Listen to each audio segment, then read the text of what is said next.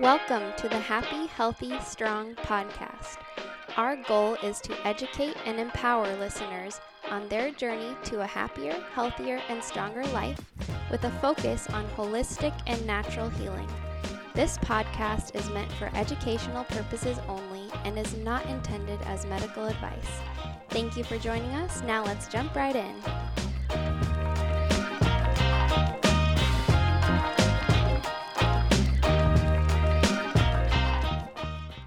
Welcome back to the Happy, Healthy, Strong podcast. I'm Paige here again with Dr. Alex, and today we're going to continue our discussion on the basics of functional health and how Dr. Alex helps his clients. Last week, we talked about how the functional health approach wants to remove the cause of a person's health issue. So, Dr. Alex, can you dive into more of that and help us understand what you mean by underlying cause? Yeah, absolutely.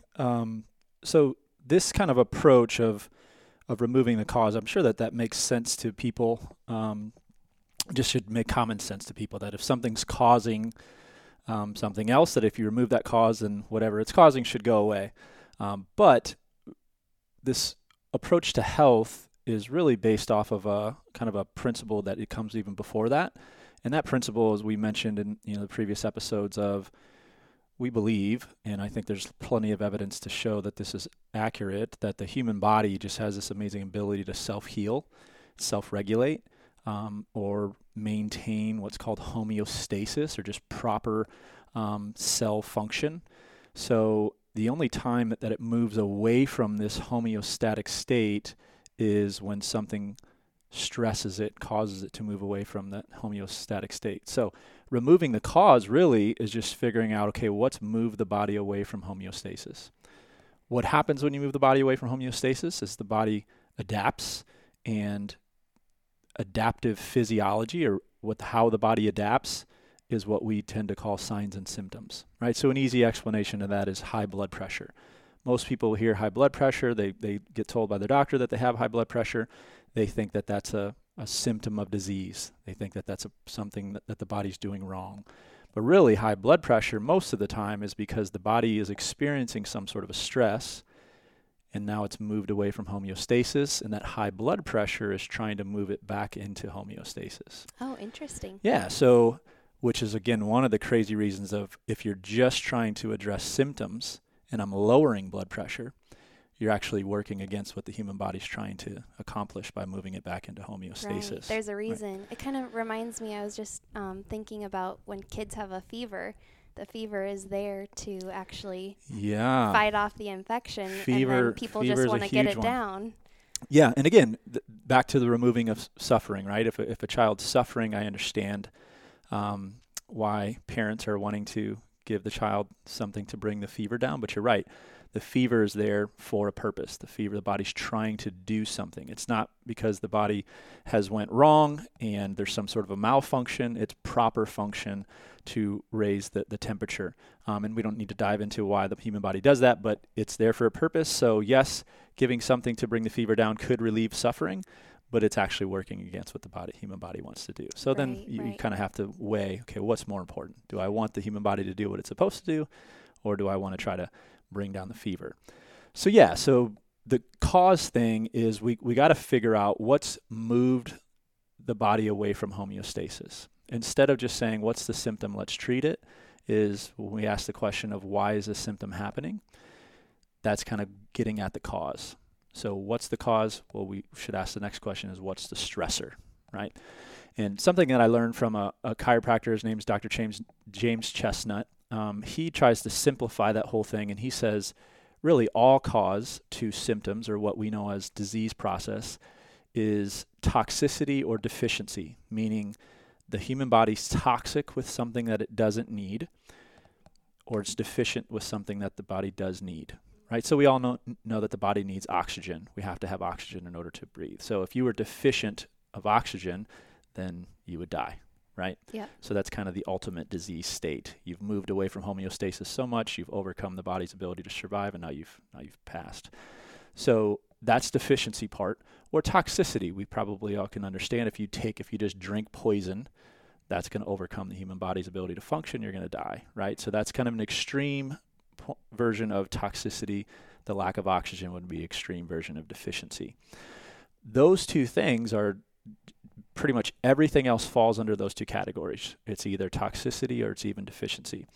So at the gym, New City Fitness, that I'm co-owner of, we've kind of tried to simplify that even more. And we say, in order to obtain health, the human body, you have to give the body what it needs, stay away from what it doesn't, right? So we kind of get rid of the toxicity deficiency part just to simplify it, say, just give the body what it needs, stay away from what it doesn't, right? And then we have all these other principles that say, here's what the body actually needs, here's what the body doesn't need, to help people understand that.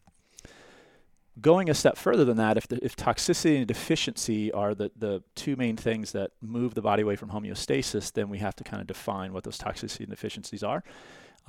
And I try to just label those under three categories, and those are three different types of stressors. So stressors move the body away from homeostasis. There's toxicity stressors, there's deficiency stressors, and the three types are physical, so physical stress, chemical, or emotional, mental, those three things.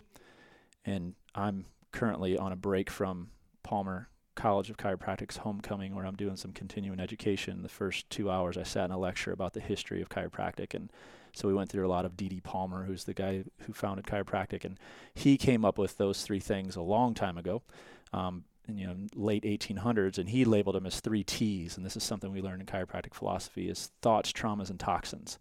Those are the three things. So thoughts, again, the emotional piece; traumas, the physical piece; toxins, the chemical piece. Sure. Right. So this is I didn't come up with this, right? This is something that people in the healthcare field trying to get people healthy have thought through for a long time now. So those three stressors are the things that would be considered underlying causes. So the functional approach, again, with those three phases of relieve suffering, build health, remove the cause, we're always looking for, okay, what are the stressors in your life? What are the physical, chemical, emotional stressors in your life that if we can find them and remove them, then now your body's going to get back to that homeostatic state. It's going to get back to healing and functioning the way the body was created to function. Okay. So can you give some tangible examples of each type of stressor that people maybe can relate to? Yeah, absolutely. So if we think about, let's just start with emotional stress. So this is maybe something ongoing. Maybe you are at a job you don't enjoy. That's just been there. Yeah, that you either don't enjoy because it's boring, or it's just you're not able to use your gifts that you were given, or you might be so I would say that's more of like a deficiency, right? You're going into that job and you want to experience joy, you want to work hard, right? You want to serve people, all these things that you kind of look for from an emotional perspective, and you're not getting it. So that's something that the body does need, that the body thrives on, but you're not getting it. That would be kind of considered an emotional stressor. On the other side of that, sticking within the same emotional, if you have a job, maybe there is opportunity for that, but then your boss is, a jerk, and it's the people that you're working with are always talking about stuff that's toxic. That would be a kind of a toxic form of an emotional stressor. You're listening to stuff, you're watching stuff, you're seeing people do stuff that's negatively affecting you emotionally, relationally, right? Those would be kind of examples of emotional stressors. And of course, a big one. So that's kind of an ongoing thing. Like I have to go into my work every day and experience this. Another one could be if you lose a loved one. Let's say somebody a husband, spouse, or something were to die in a car accident, right? That's an emotional trauma that happens. And that's a stressor that's going to negatively affect your physiology. That's doing something internally that moves you away from homeostasis. But then that can also turn into something that's ongoing, right? If you're not grieving properly, that's going to be an ongoing stressor. So there's that one-time thing that happened, the death, and then there's the grief that if it's not done properly, it's going to continue to be a negative experience. Yeah, that's a hard one. So those are kind of some examples of the emotional stressors. Chemical stressor, again, we mentioned the poison thing, right? Hopefully nobody's drinking poison, but that could be something.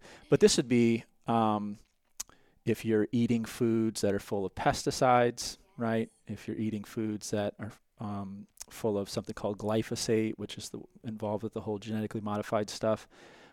If you're eating things with preservatives, additives, colorings, these are all chemicals that, maybe if you eat, a Skittle that has a bunch of colorings and bad stuff in it, it's not going to move you away from homeostasis too much. The body can adapt pretty easily and get back to it, right? But if you're doing that all the time, and then you have other chemicals coming at you, that's going to build up, and now you're building up a lot of chemical toxicity.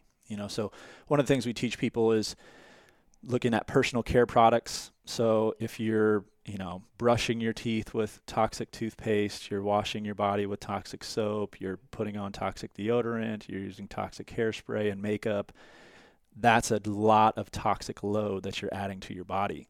These are things that weren't intended to come into the body in high amounts. Some of them weren't intended to come to the body at all.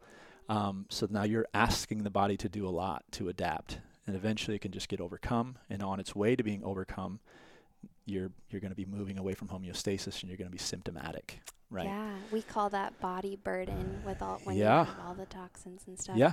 Because with like females especially, you would not believe with all the makeup and the hair products and just the fragrances and things. Like, I think I've read a stat that says females, like the average female uses about 500 different chemicals on their body every day. Yeah. And most people don't realize, like, when you put something on your skin, the skin is just full of pores, and it does absorb, like, I think it's like 60% or something of everything you put on it. So it just because it's on the outside of your body, some people think they're fine, but it really does seep into your bloodstream. And Right. Yeah. I mean, and we're in a time now.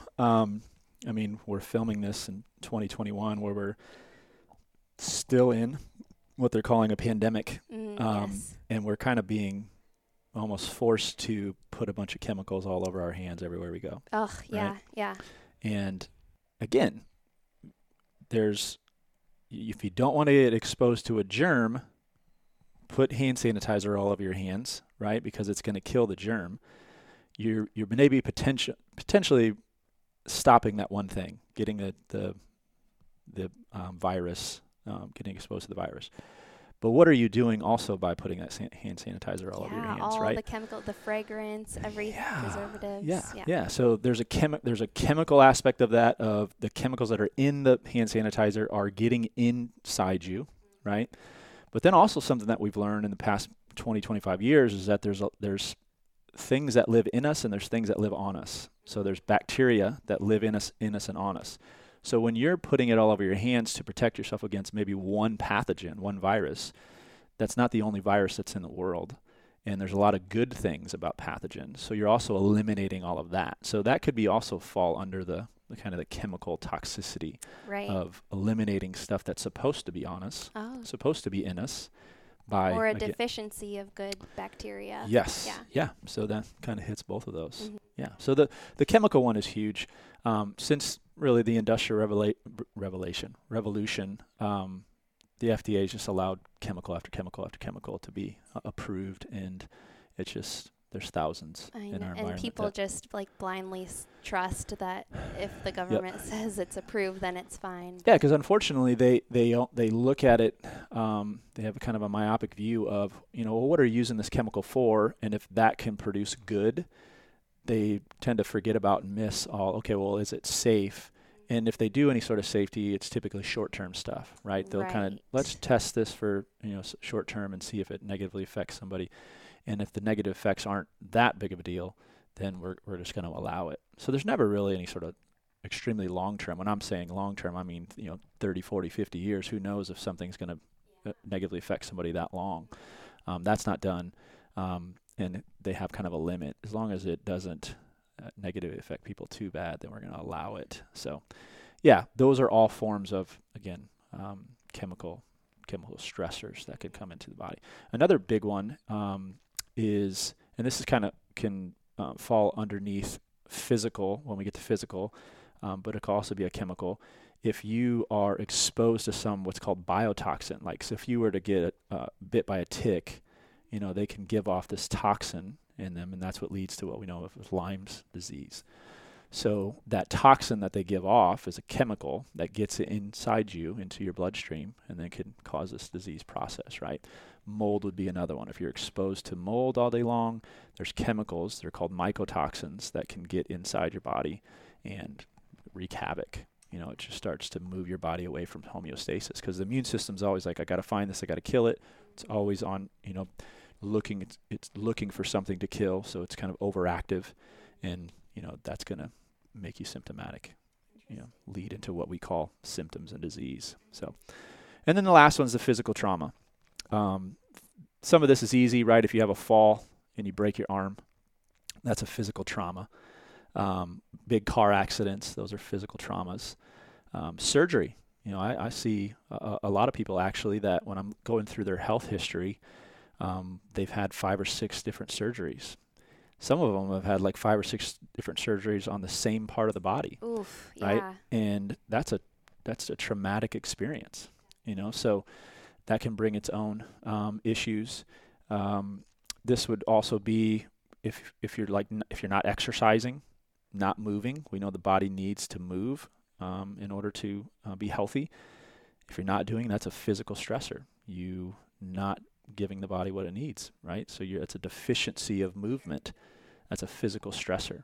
If you're not sleeping well, the body needs sleep. The body needs rest. That's a deficiency. That's a physical stressor. So all of these things, again, maybe by themselves don't cause huge health issues, right? You probably can't say, oh, this person's, their only problem, again, I don't know why I'm using Skittles, but their only thing they're doing is eating Skittles. You probably aren't going to get that person, you're not going to be able to show, okay, this disease process that they have is because they're eating Skittles. Right. But it's just a combination of all of these things, right? And just think about kind of the standard American lifestyle. People aren't moving, so there's that lack of movement. There's physical stressors. They don't know how to move, so they're bending over, picking up stuff, and they don't know how to do that, right? They're sitting all day long, and so not only they're not moving, they're also sitting and putting their body into bad posture. That's all happening. Then they're, eating terrible food. They're eating a bunch of sugar and bad fat and chemicals and stuff. They're probably sleep deprived, especially if they're working long hours or different shifts. They've put chemicals all over their body, right? They're stressed out at work. They have bad relationships. And then we wonder why the United States is one of the sickest countries in the entire planet. Right. It's the lifestyle that we live. When you find like a physical stressor in one of your clients and you address it or just start to, address it and remove it, is that person cured of their disease or whatever they came to you for? Yeah, I wish that was the case. Sometimes I think you could say, yeah, sometimes there's a big enough stressor in that's happening with somebody's body that it's highly correlated with the symptoms that they're having. So if we can remove it. So the easiest, we were talking about this before we started recording, was there an example? And I thought of this example, but we kind of used it last show, so I didn't want to use it again. But the easiest one is, if you think about the disease process of type 2 diabetes, right? It's too much sugar in the blood. Now, there's a number of different reasons of why somebody has sugar in the blood, but the simplest reason why somebody has sugar in the blood is because they're taking in too much sugar, right? So if we just remove that toxin, then the sugar comes down and that person gets better, right? So that's one of the pretty simple. It does seem pretty simple. We tend to complicate it too much, but most of the time, no, that's not. Like, even if we find even if I were to find mold in somebody's body, depending on when we found that, there's a bunch of stuff that's happened downstream, right? Because the body is always trying to get better. So the body adapts, and then and sometimes that adaptation looks like a symptom, right? So they have some type of symptom. And then so we would need to address that symptom. So the kind of layers that need to be worked through. But if we can remove that cause, that's the necessary thing in order for the healing to happen. So if we addressed all these symptoms, maybe they would get better from that particular symptom. But because the underlying cause is still there, they never get fully better. And then other things start to happen, because we've never actually addressed the underlying cause. So kind of an analogy that, again, back to the James Chestnut guy, he talks about, just to help people understand the wellness model. in research, specifically in medicine, what's called a randomized control trial is kind of the highest level of research to basically say you can't really say something works in medicine or in healthcare unless there's some sort of a randomized controlled trial that shows. And what that means is they take a group of people, they give whatever, let's say they're trying to help high blood pressure, right? So they'd say these 50 people are going to get this blood pressure medication, and then we're going to have a control group that doesn't get the blood pressure medication, and then we're going to watch them over a certain amount of time. And then if the people that were given the medication, their blood pressure drops, and the control group blood pressure doesn't drop, then therefore this medication works, right? So that's kind of the randomized. And the random means these people don't know they're getting the medication, these people don't know they're not getting the medication, and the people giving the medication don't know who they're giving the medication to, right? So they try to keep it as random as possible, right? So he tells this,